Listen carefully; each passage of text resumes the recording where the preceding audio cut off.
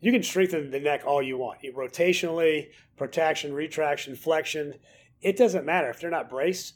Like most of our concussions are, is them getting driven to the ground and their head bouncing off the turf because they're not braced when they hit the ground. So that head's like that neck's really loose and it just bounces off the turf.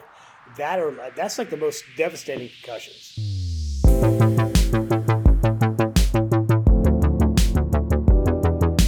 Welcome to the Pacey Performance Podcast, the podcast that dives into the philosophies, ideas, and practices of some of the best practitioners in high-performance sport.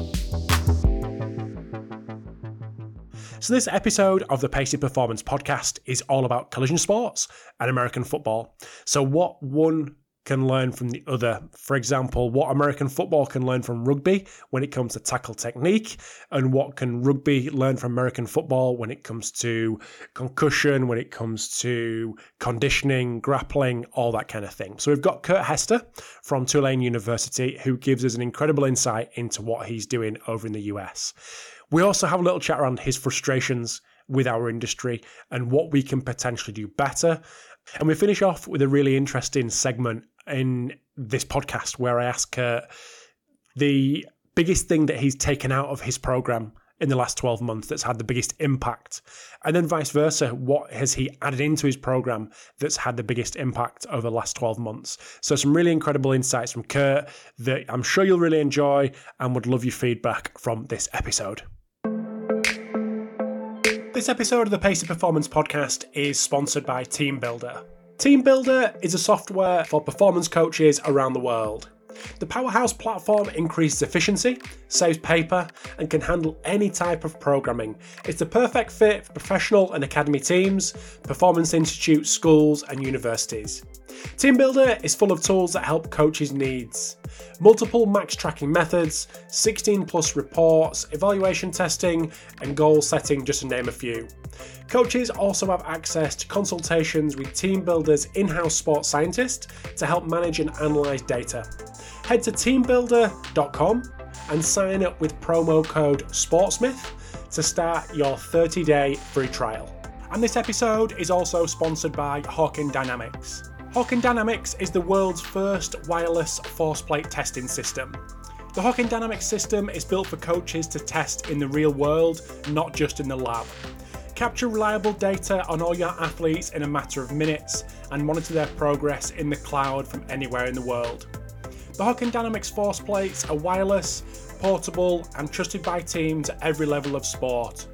Integrating force plates into your athlete monitoring program has never been easier or more affordable. If you want to see the Hawkin Dynamics force plate system in action, head over to their website hawkindynamics.com to schedule a demo or follow them on Twitter at Hawkin Dynamics. So without further ado, over to the episode with Kurt. Kurt Hester, welcome to the Pacey Performance Podcast. It's a pleasure to have you. Hey, it's good to be up with you. Thank you very much. It's 4:00. I feel like I've been drafted into a training camp, but I'm excited to be here. Really excited to get you on, mate. It's a pleasure to have you. Yeah. End of my day, the beginning of yours. Absolutely. The joys of time zones and working that kind of thing out. But anyone who doesn't know who you are, Kurt, would you mind just giving us a bit of a background to you, a bit of on your story, where you are now, what you're doing? I'm at Tulane University in New Orleans, and head of football sports performance, and I've been all over the place. I started training at 12 and trained in high school and in college in a U.S. Olympic weightlifting training center. I've been at LSU. I've had consulting business, owned my own facilities, kind of run the gambit of this entire field over 30 years. How much of an influence has the Olympic weightlifting side of things? I know this would dive into the opposites, the polar opposites, and the spectrum of discussion points on Olympic weightlifting already, and we're 1 minute 55 in.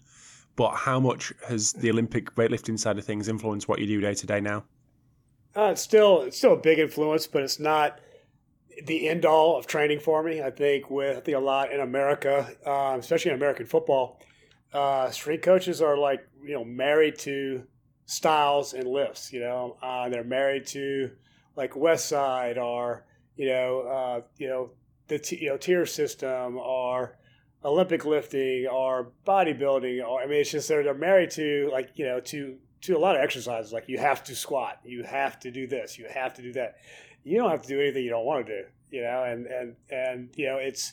It's kind of mind-boggling how they'll just fall on a sword for a lift, and it's like whatever is best for that athlete at that point in time in his career, that's what you utilize. So even though it's a huge part of my past, and it's kind of the base of some of the stuff we do, it's not the end all of modalities for us. We'll find if an athlete doesn't have the mobility, I'm not going to waste my time, teaching a lift that, it might take me 2 years to get them to actually technically really be sound at it with the mobility to be able to handle it. We'll figure out another way to develop that power so that we can move on with the athlete's career and get them ready for the game. Of course. I was speaking to an English guy who went to work in Australia for the New South Wales Waratahs in rugby union. And not to say it's the same sport at all, but collision sport. He was talking about the kind of non-technical lifts that he utilizes. And a lot of the time he's removed squatting completely from his program and replaced it with a leg press. Wild. Would squatting be ever removed from your program for any particular reason? Like this summer, we had an 8-week cycle. I only back squatted 3 times the whole summer. And when you get a college line, and this is mostly for our linemen, our offensive defensive linemen. And when you get a lineman, you have to develop absolute strength. They're in the trenches fighting, and so you have to develop a lot of absolute strength. You have to develop power, and you have to develop some speed. And we did a lot of front squatting and some Zercher squatting because it's stabilizing. The way you have to stabilize the weight is basically kind of how you fight in a trench against another human, especially with Zercher squat. And so we went first 5 weeks Zercher squatting or front squatting. If they couldn't rack it, we Zercher squat. It's basically the same, relatively the same movement. But if they don't have a good rack, I'm not going to fight it. And then we only squatted 3 times at the end of the cycle, and we still had guys PR. There's a lot of different ways. I didn't squat 1 year from camp in August all the way to January. I think we had 12 to 16 600-pound squatters at the time, and all we did were heavy sumo deadlifts, some trap bar jumps. We did some snatch pulls off of blocks. Some heavy RDLs and some heavy kettlebell swings, and we still had 12 600-pound squatters in January. So it's you. If you have a brain, you can figure out another way. And the reason why I did it was because we had a team that we had some really, really high-end starters, guys that were going to be drafted in the league, but there was no one behind them. So we had no 2s or 3s. So they were going to play majority of the plays. So I was just trying to take stress off their body. And when you put a bar on your shoulders, the stress is a lot different from pulling off the floor. The brain perceives it a completely different way, and so does your skeletal system. And so it's a lot easier, especially on bigger guys, to pull from the floor, especially in season, than it is loading the spine.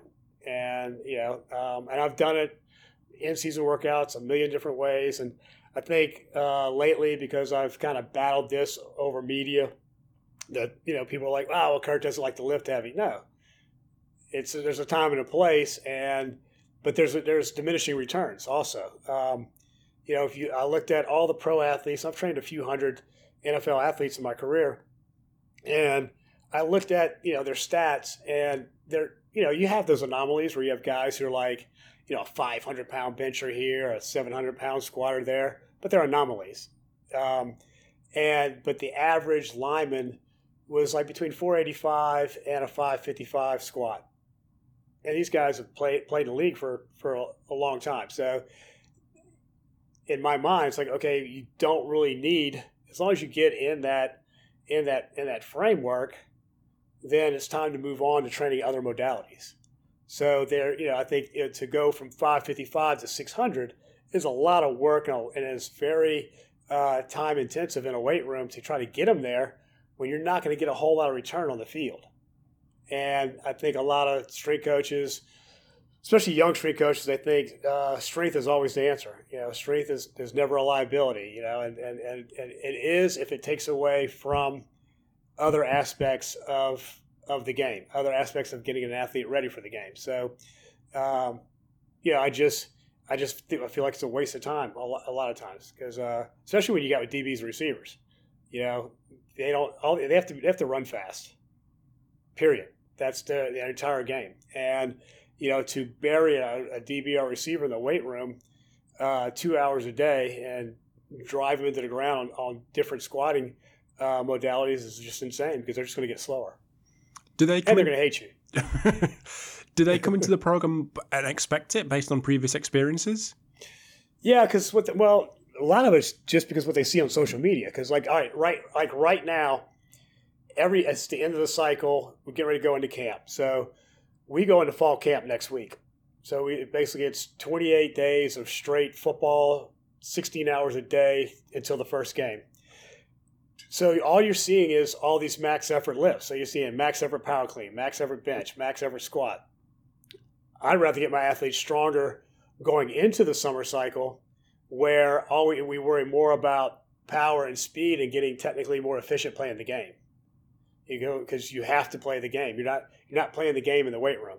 Whereas probably 80% of American strength coaches are spending most of their time in the weight room, and the other part of the time just running their guys into the ground conditioning wise. Because just like they believe in absolute strength is the answer, conditioning is the answer. So there's a certain point of no return in conditioning. The way the game is played, you'll go 3 to 7 plays, 25 to 40 seconds rest interval. Then you have a series, so then you might go sit all on the sidelines for 3 to 7 minutes, then come back on the field, maybe go 3 plays, go back off the field 3 to 7 minutes, and the game lasts 4 hours. So how much conditioning do you need? And so they'll bury them in the weight room on absolute strength. So they're just crushing their central nervous system in the weight room on bench, on cleans, on squats. Then they go outside and then bury them into the ground on mostly glycolytic conditioning. And so you're killing yourself in the weight room because you're decreasing your power output in the weight room. You're losing speed on the field.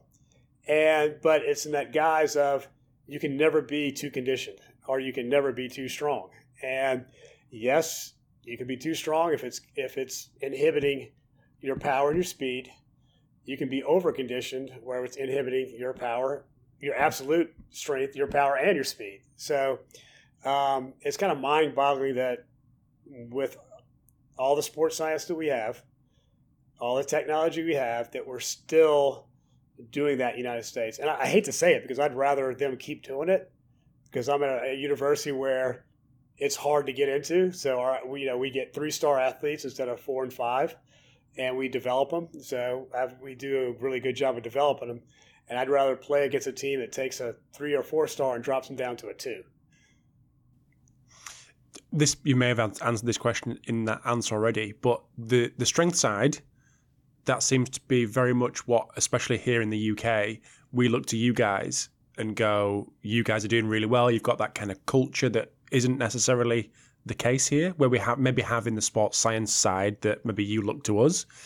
But why is the conditioning side something that's misunderstood, something that's kind of behind the S side of the S&C? It's because of the misnomer that it's mental toughness. It's mental toughness training.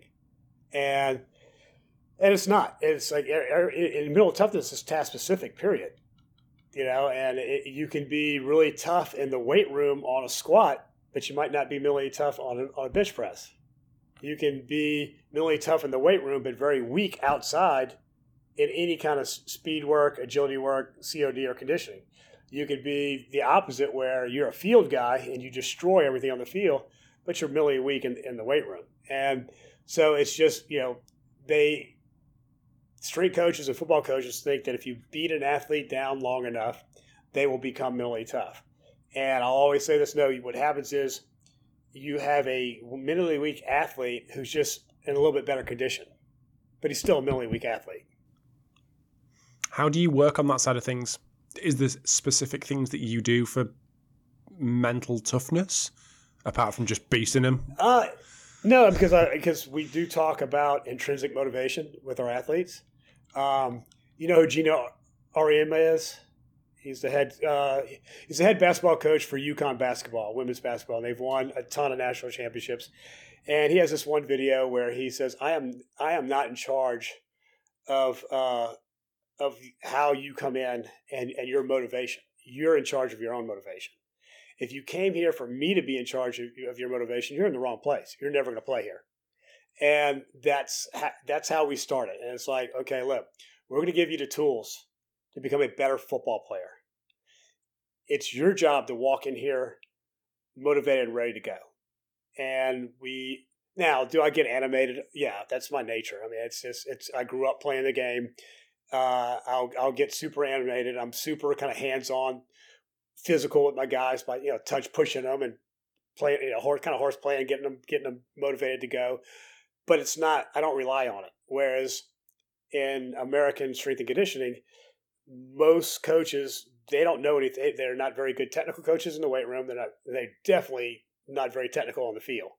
Matter of fact, most of them would probably have a heart attack and die just doing a dynamic warm-up on the field because they're so out of shape and they're so stiff, or they just pull every muscle in their body. But because they live in the weight room. And so they're just yell and scream and very, all this, do a lot of, jumping jacks, just garbage, in the guise of I'm motivating my athletes. And what happens over a period of time is the athletes just go deaf. It's just like background noise to them. And it does nothing for them. And so when we talk about our athletes, like, look, when you're on the field, it's you. There's no coach going to be on that field trying to motivate you. It's you against another human. So you better get deep down yourself and motivate yourself on 80 plays in 105-degree weather with 80% humidity, at the beginning of a season. So it's just teaching them, to utilize tools that instead of relying on our staff, rely on yourself, because you're gonna have to rely on yourself on the field. You've spoke about the kind of things that others may do when it comes to conditioning.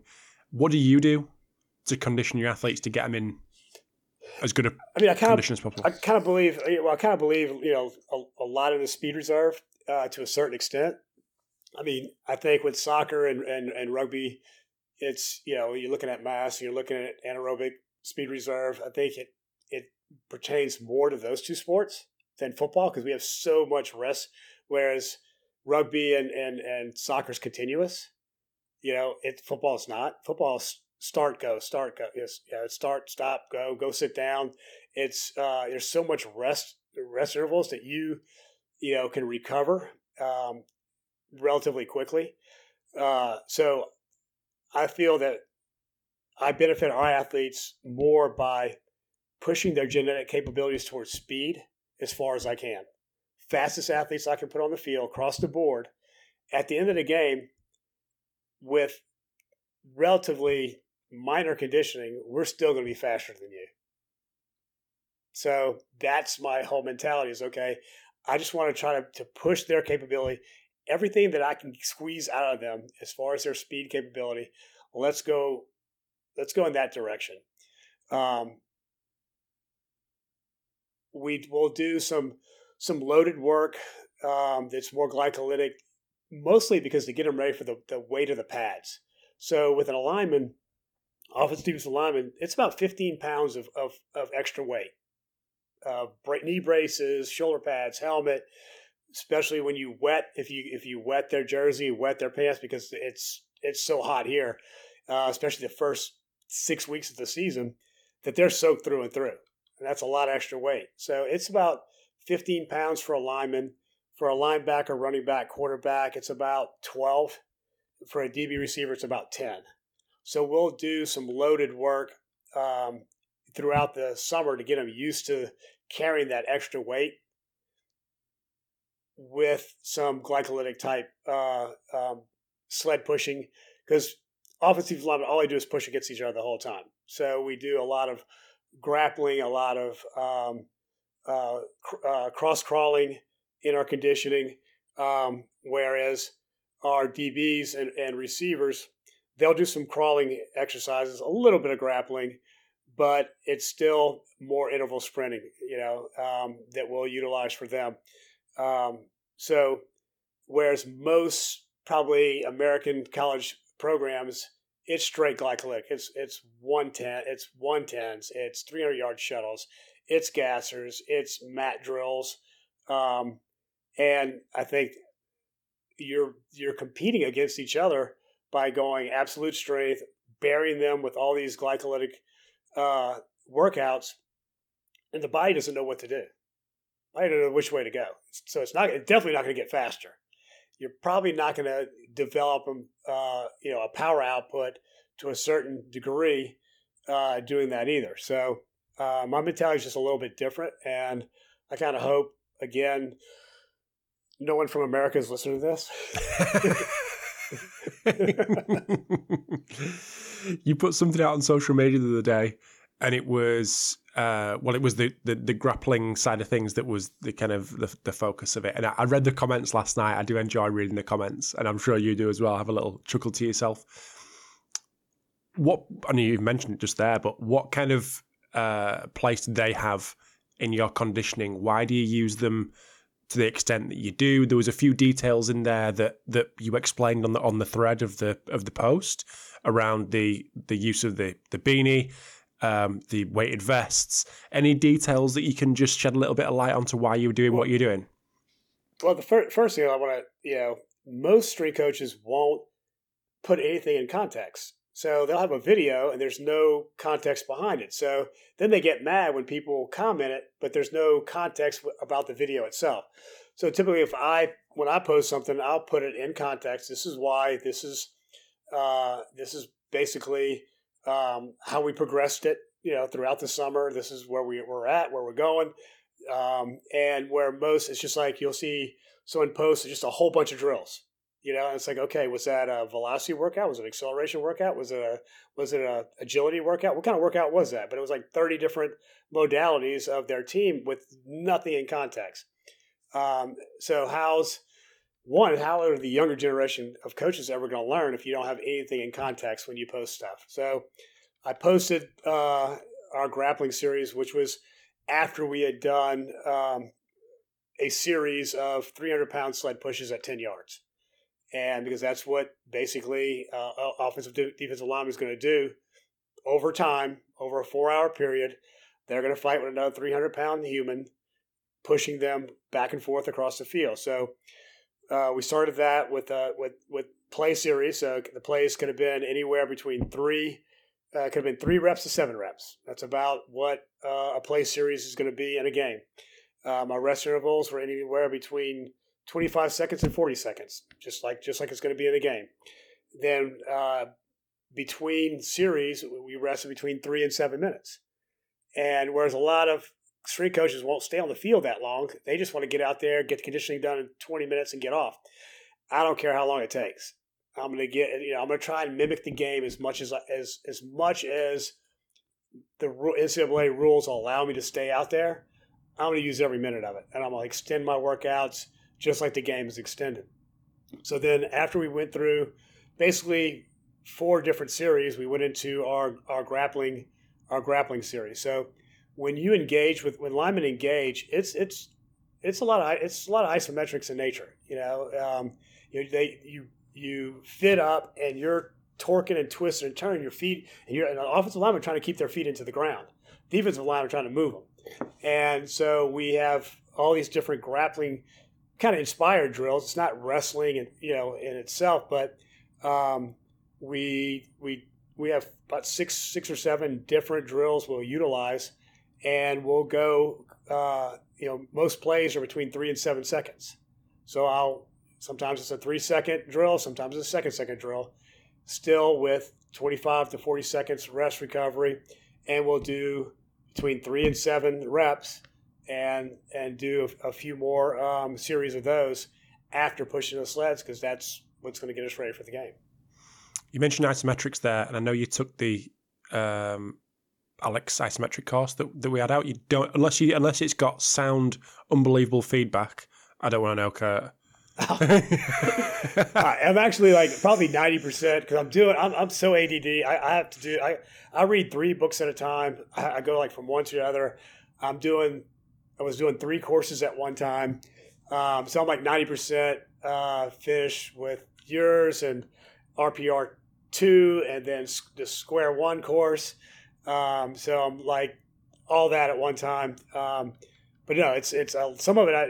It's kind of because when you're in a fight in the trenches, it's more isometric. I think it's probably 80% isometric, and then it's concentric, eccentric. It's give and take. Because you're pushing back and forth. You're either giving or you're pushing. So the body has to be ready for that, and it's not going to happen in the weight room. It's just not going to. I don't care what you do. It's not. You're not going to be able to mimic that in the weight room.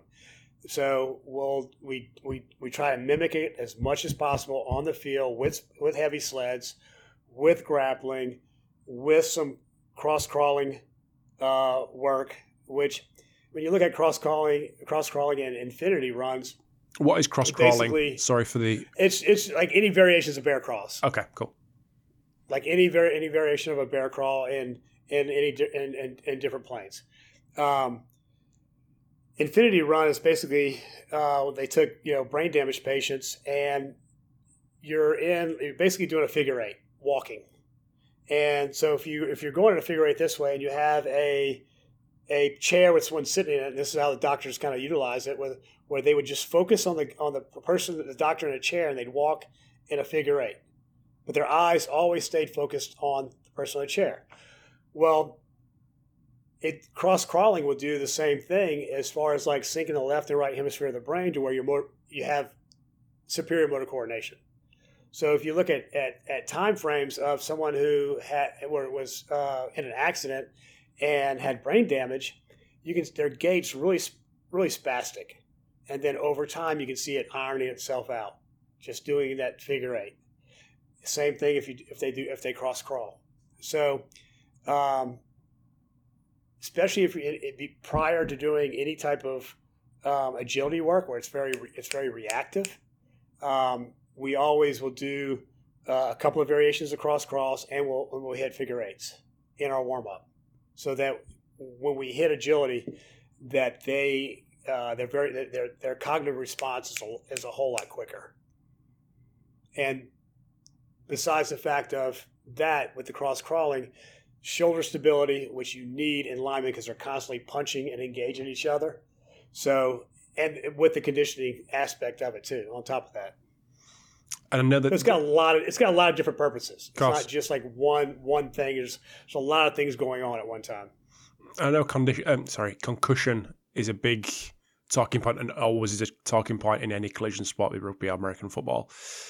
What do you do from a concussion perspective when it comes to neck strength? Do you focus specifically on that with concussion as the kind of outcome that you're trying to prevent? Or help? Yes and aid? No. It's more like aid to a certain extent, because yes, you want the circumference of the neck to get a little thicker, because it'll withstand a blow and dissipate it to a greater extent.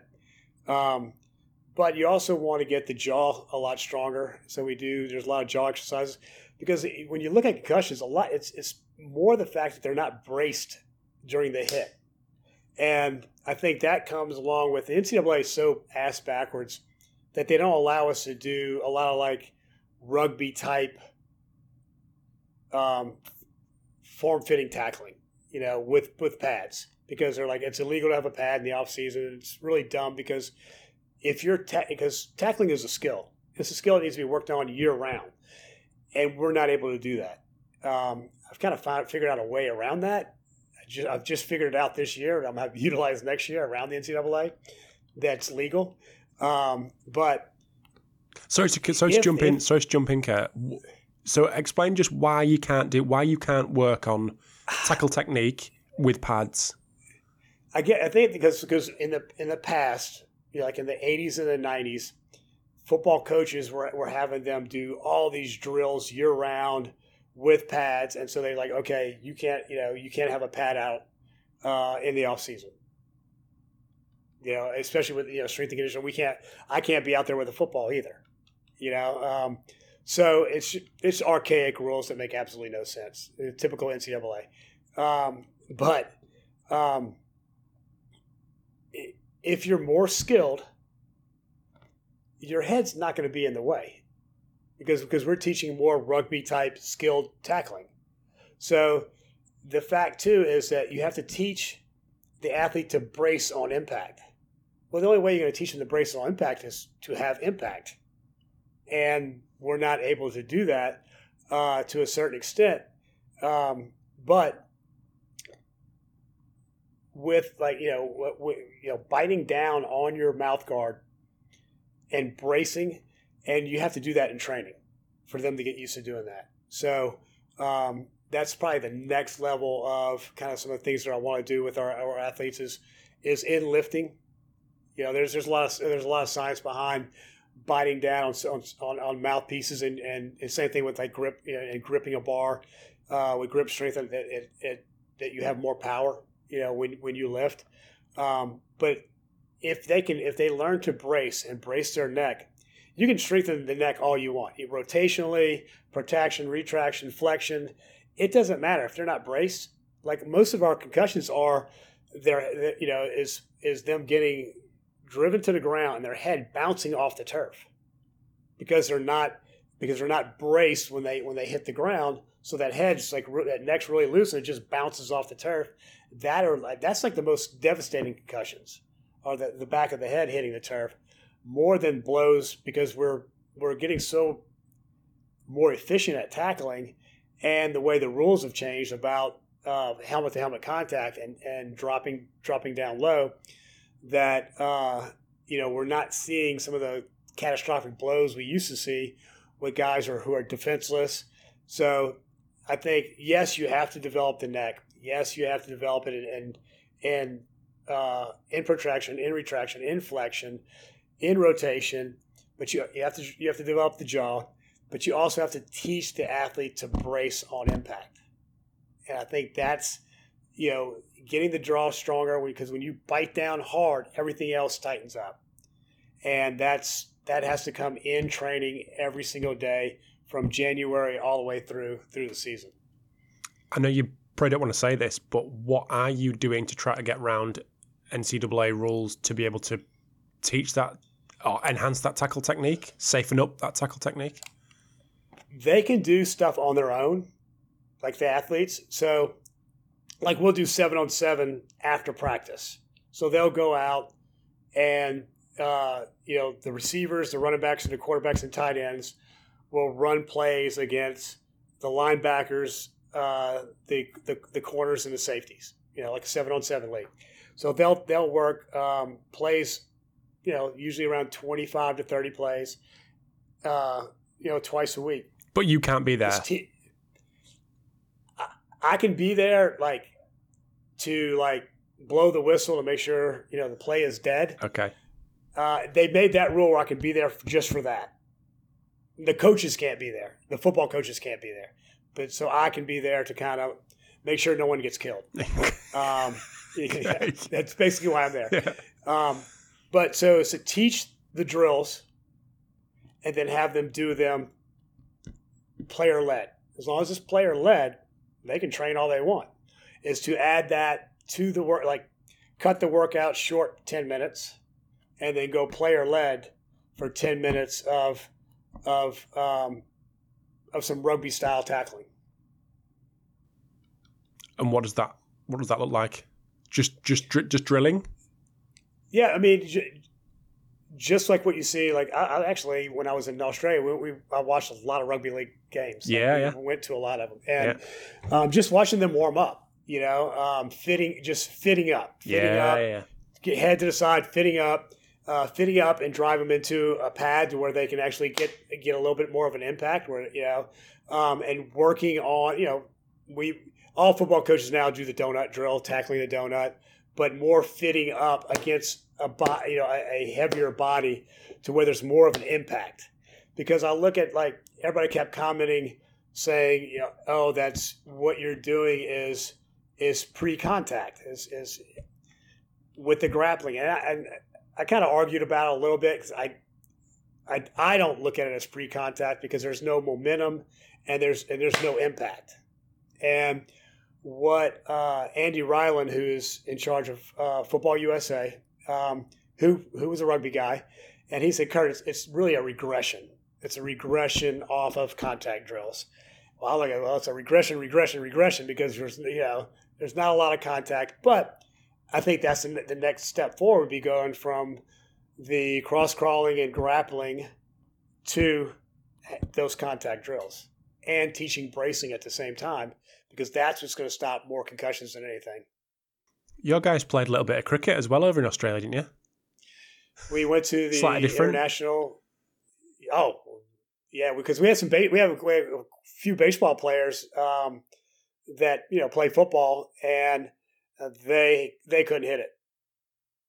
And it's just a whole different game. We got to train at the RFL, the Rugby Football League in Sydney.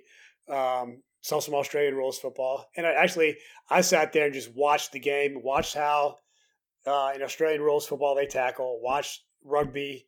I pretty much was sitting there watching the game from that aspect because it's something that I wanted to add to our program, and talk to a lot of their rugby coaches.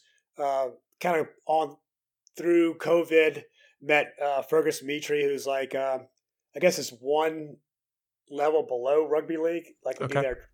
I would say AAA. Okay, yeah, I understand. Be like, in American, single, double, it'd be their triple, and then the show. And he actually met me there, and we talk a lot about how to implement rugby stuff into American football. So we're just going to take a very quick break in the chat with Kurt. Hope you enjoyed part 1. So over in part 2, we have a little chat around Kurt's frustrations in strength and conditioning, but also some of the most impactful things that he's added into his program over the last 12 months, and some of the most impactful things that he's removed from his program over the last 12 months. So really interesting part 2 coming up.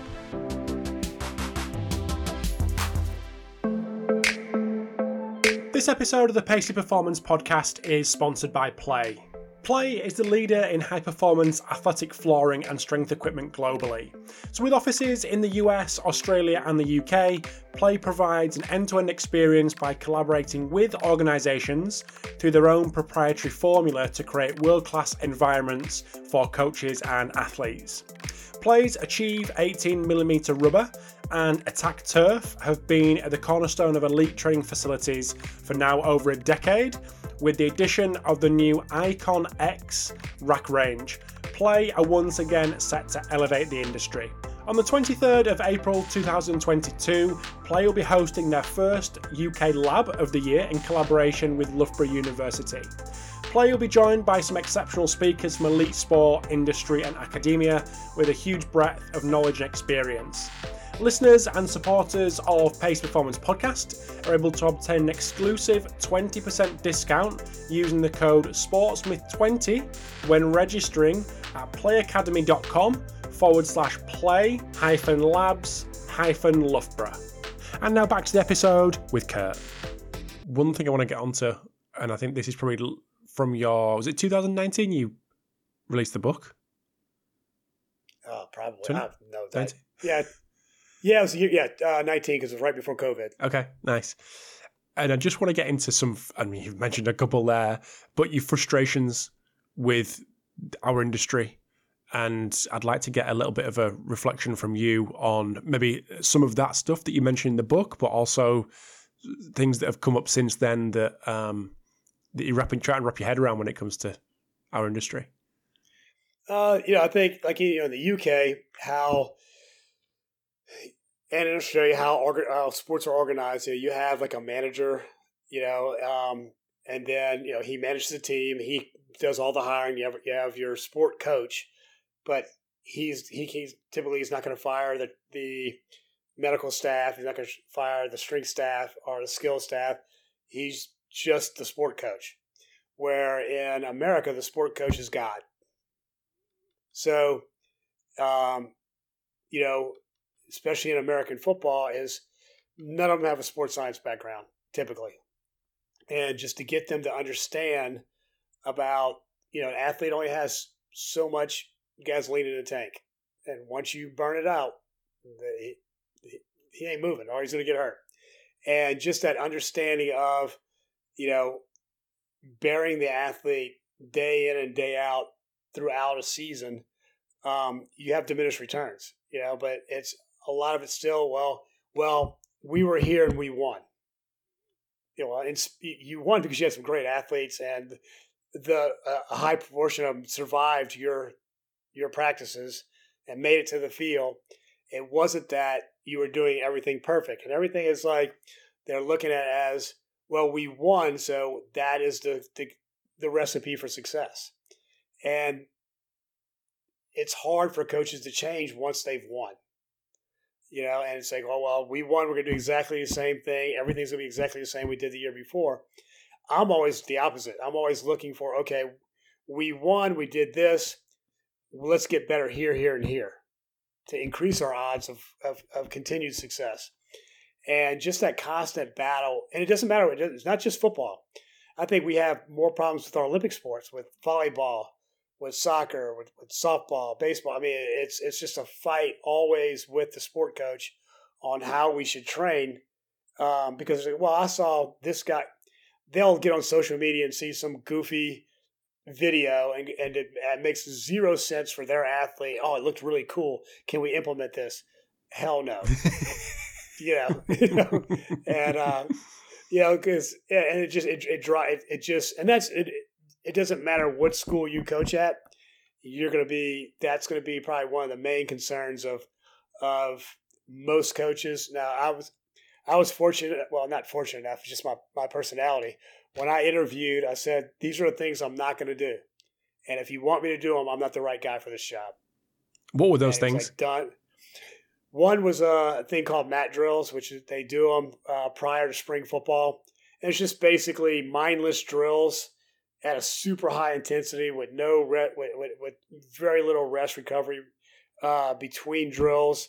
You just bury the athlete because you're making them, in their minds, mentally tough. Has nothing to do with football. So you're wasting like over a month of time that you can be getting better as a football player, skill wise, by doing some dumb mindless drills.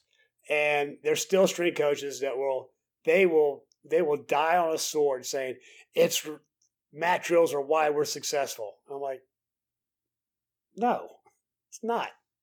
Never was and never will be. But they think, it made us tougher.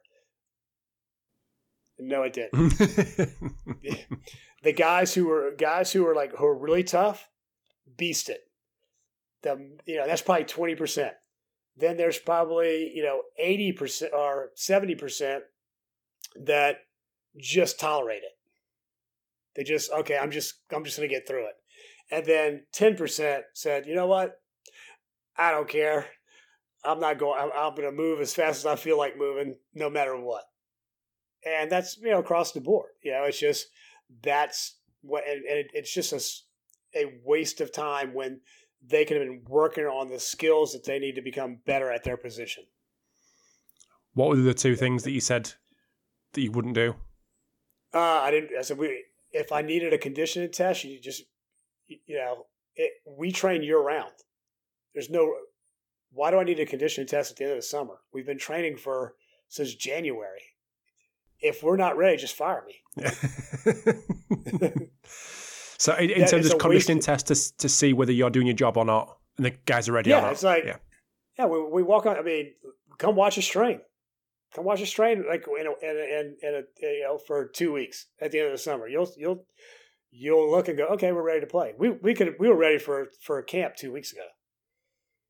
And we could have handled it. So it's like there's no reason for in today's college football reality to run a conditioning test unless if you don't trust your coach, run a test. I say, well, if you don't trust me, then I shouldn't even be here. Do you remember the last one? What was the other one where I said I wasn't going to do? Oh, yeah, no. Like a lot of glycolytic, like 110s, 300-yard shuttles, gassers. I'm not going to beat our team in the ground for absolutely no reason where it's going to hurt us athletically getting prepared for the season. Nice. Any other reflections on frustrations? Get it out there, Kurt. I mean, I look at it as like I have this continued battle on absolute strength, and it's like, again, I go back to it. I'm not again. I mean, I love to train. I love to lift. I love to lift heavy. But you do have diminishing returns when it comes to getting a football player ready to play the game, and it does inhibit to a certain extent. It's going to inhibit his power output and his speed output, and there's no reason to. It fulfills most strength coaches' egos by putting there one guy that can squat 600. Get him on Twitter. One guy, Get him on Twitter. Get him videoed and get him on Twitter. Yeah, get that video and have everybody jump around, and then get that one guy that benches over 400, that benches like 455 to 500. Get that one guy who cleans 385 to 405, and why? It just one, this close to the season, I'm not going to risk losing one of my athletes, especially one of our starters, just to get a number that I don't need. Like we get our numbers in training. Like, throughout the lift, I'm like, okay, our athletes kind of know where they're at, whether it's clean, squat, bench, any lift, jerks, it doesn't matter, snatch. They know where they're at throughout the year. I don't need to do a max effort because we're in some 90s and 95s. They know about where they're at. There's no reason to bury them at the end of the summer when we have a season to get to really get ready for. I've got a couple of questions that as I was writing them, I thought I think these are quite good questions to add into every podcast episode. So if I do that, you're the first one, sorry. The most impactful thing that you've introduced into your program in the last 12 months? I'm always on a continued educational path. So a lot of stuff that is not like in the last 12 months, it's maybe something I've been working on for 3 years, trying to slowly implement it and get it taught. So, breathing is one thing that doesn't wear the body out. It's not like, okay, we're adding this to our program and it's going to burn up some of the gas in the gas tank. It doesn't. So in conditioning, and when we kind of started in our dynamic warm up of taping our mouths, trying not to be mouth breathers, trying to get them to breathe nasally. Got them through warm ups where they can do it without they didn't feel like they were drowning. Then we started going into speed workouts because there's a lot of recovery. Then worked on trying to get them to when they're doing homework, when they're playing video games, work while you're with tape on your mouth for at least an hour while you're doing any kind of homework. Then move to sleeping, like taping your mouth while you're sleeping. Then went through belly breathing and through rib cage expansion breathing. Trying to get them to learn to drop their heart rate and their respiration in training. And then we work on it while in training. We work on it in the weight room. We work on it on the field so that it becomes second nature during the game. So that if we can drop our heart rate, drop our respiration lower in the fourth quarter, just from that fact, our power output and speed output should be relatively high compared to another team. It doesn't take a lot. It doesn't take any. It takes skill. It takes a little bit of energy, but it doesn't wear the body out. Where have you? Oh, go on. Sorry, I interrupted. Then go on, like I was going to say, like books like Rickson Gracie has a book called Breathe. Breathe by, I got it written down because I knew I was going to forget it. I just got to start with Wim Hof more than anything, reading Wim Hof stuff. And so that was my first book, was Breathing with the Wim Hof. And then with Varich and Saban, it's Breathing for Warriors. It's actually, I think, probably one of the best books. And then Breathe by Nestor, which is a pretty comprehensive book. So I've read all 4 of those books and kind of got bits and pieces from each one and and kind of made it into a system, a progression for them to be able to handle it. Now, rib cage breathing is probably the hardest because it's expanding your rib cage out. It's kind of easy when you put your hands on your belly and you do belly breathing because you can push against your hands without, your shoulders raising. But expanding your rib cage, if I expand my rib cage, my lungs can expand to a greater extent. Lungs can expand to a greater extent. I'll get more oxygen into my lungs. It's going to help me towards the end of the game. So it's just most of our guys are really just starting to catch on to the rib, because it takes a little more effort to learn it. You better expand your rib cage without breathing from your chest and your shoulders. How have the guys responded to this? Because it's not squatting. It's not. It's like it almost feels like the opposite of their kind of culture, if that's... It is, but I do a lot of vision and cognition work with our DBs, receivers, and quarterbacks. They know that I tell them, look, the weight room's only going to get us so far. Once you get genetically, there's going to be a limit to your speed.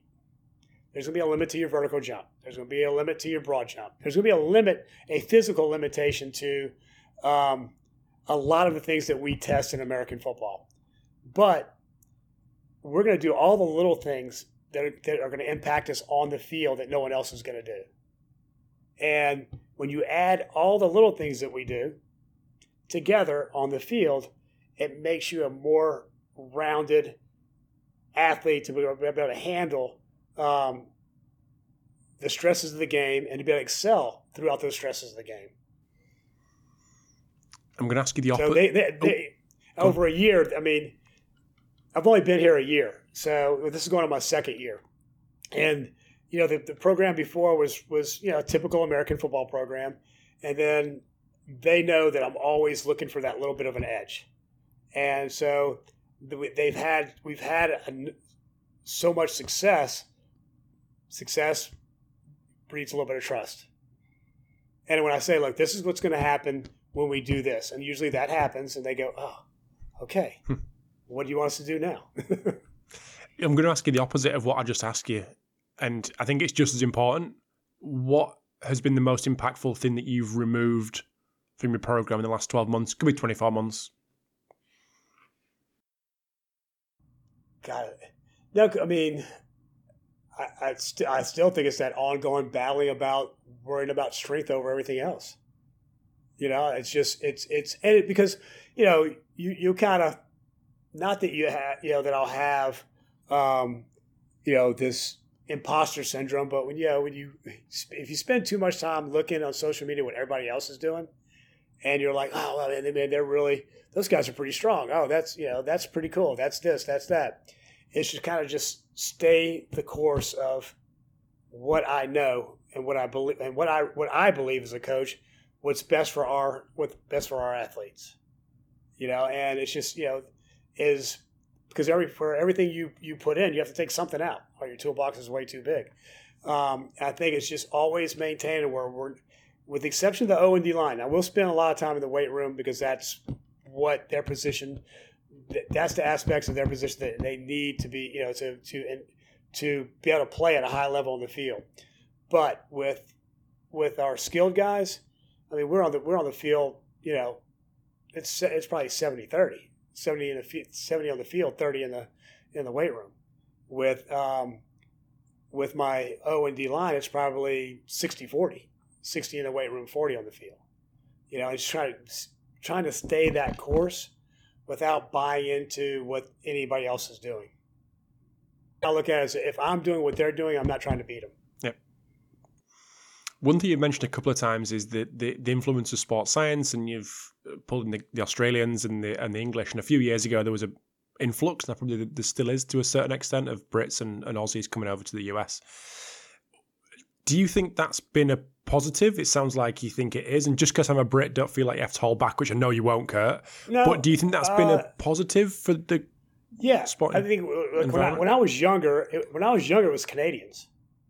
Like it was all like when you look at the 90s, it was more, the influence was all Canadian. Like they had the best sports scientists in the world. It was all coming out of Canada. I guess because it's so cold, there's nothing else to do. We just lock ourselves up in a room and stay on a computer. No, I think it's helped a lot, but it's helped and it's hurt, because I think you can be a slave to data. You can rely too much on the numbers and not your eyes. I think we're losing. It's a lost art of really being a great technical coach. I think that's probably the best skill that I have is my eyes, is seeing and being able to adapt and manipulate an athlete week to week through an off season or a season, and not worry about, because most coaches, like, whatever they write, that's what they're going to do. It was written, and we're going to do that no matter what. And I've with my staff, I'm like, we adapt weekly and daily. And that's what's kept us, at a pretty decent trajectory. And if you're just relying on the data itself, it doesn't tell the whole story. You have to, I think, like with most sports scientists, they need to spend just as much time watching the athletes to get a correlation with the data that they're seeing, that they're inputting. And I think that sometimes it's some, like in some of the NFL teams, like those guys stay in a room and never come out, and they never come out of the room. It's like, well, okay, you're not seeing the athletes in movement in person, so the data doesn't tell the whole story. So you have to be, there's give and take with it. I'm lucky I have a Belgian kid who's super, super bright. And, he's my sports science guy, and I just run through it. We run, everything back and forth. And he's got a really good eye, too, on the field. So we work really well together. And, we're always, as a staff, talking about what we just did, what we just saw. Look at the data. Does the data equal what we saw? Vice versa. And, no, it's only helped the field. It needs to get. We're still in the infancy. I mean, from a neural standpoint, we don't have a high understanding of the brain and athletics to the extent to where we're just on the tip. And I've read 3 neuroscience books. I've read the history of neuroscience. We're not even close, man. I mean, we're so far away, and everybody thinks that we're at the apex of this field. We're not even close. We're not. We're at the bottom of the mountain right now. Nice. Right. I'm going to let you get to bed because you've got an early start. So thank you very much, Kurt. Really appreciate you coming on, especially so late in the day as well. You've got some lovely wine at the back there, what it looks like to me. No, well. Not diving into some of that. Oh, okay. Now the party starts. Yeah, this is New Orleans, man. This is like, we don't play around. We drink anything. It doesn't matter what it is, wine, beer, whiskey. So I got friends of mine who work in the alcohol industry, so they make their own whiskeys, and so they're always sending me stuff. But no, man, edit it however you want to edit it. Make me sound smart. So anyone that wants to dive into, I mean, you mentioned we've mentioned social media a few times. Do you know what you are on Twitter, Instagram? It's just the Kurt Hester. Okay, perfect. On Twitter, and then Hester /Kurt on Instagram. Cool. Love it. That's it. But it was we kind of went. I mean, I'm kind of brain dead right now too. We kind of went 360 back and forth to, I don't know if it's going to help any Brits. Absolutely, 100%. Like I said to you on the message, I think we consistently look to you guys for inspiration because of the how we perceive American football and what you guys do. So I think it's super applicable to especially collision sports. Yeah, thank you very much for coming on. Really appreciate it. Now the guys were like, American football sucks. After talking to Kurt, those guys are terrible. No, absolutely not. Absolutely not. Right, I'm going to let you go. Stick around. We'll have a little quick chat and look forward to catching up soon. All right, man. Thanks, Kurt. Thanks for tuning in to episode 458 of the Pacey Performance Podcast. It was an absolute pleasure to get Kurt on and have a little chat around American football, something that is definitely not in my comfort zone, but some incredible information shared from Kurt that can be applicable to American football guys and girls, but also those in other collision sports. So big thanks to Team Builder, to Hawking Dynamics and to Play for sponsoring this episode today. The podcast couldn't really come from without these guys, so I really do appreciate all their support. Big thanks to you for tuning in, and I look forward to chatting to you next time.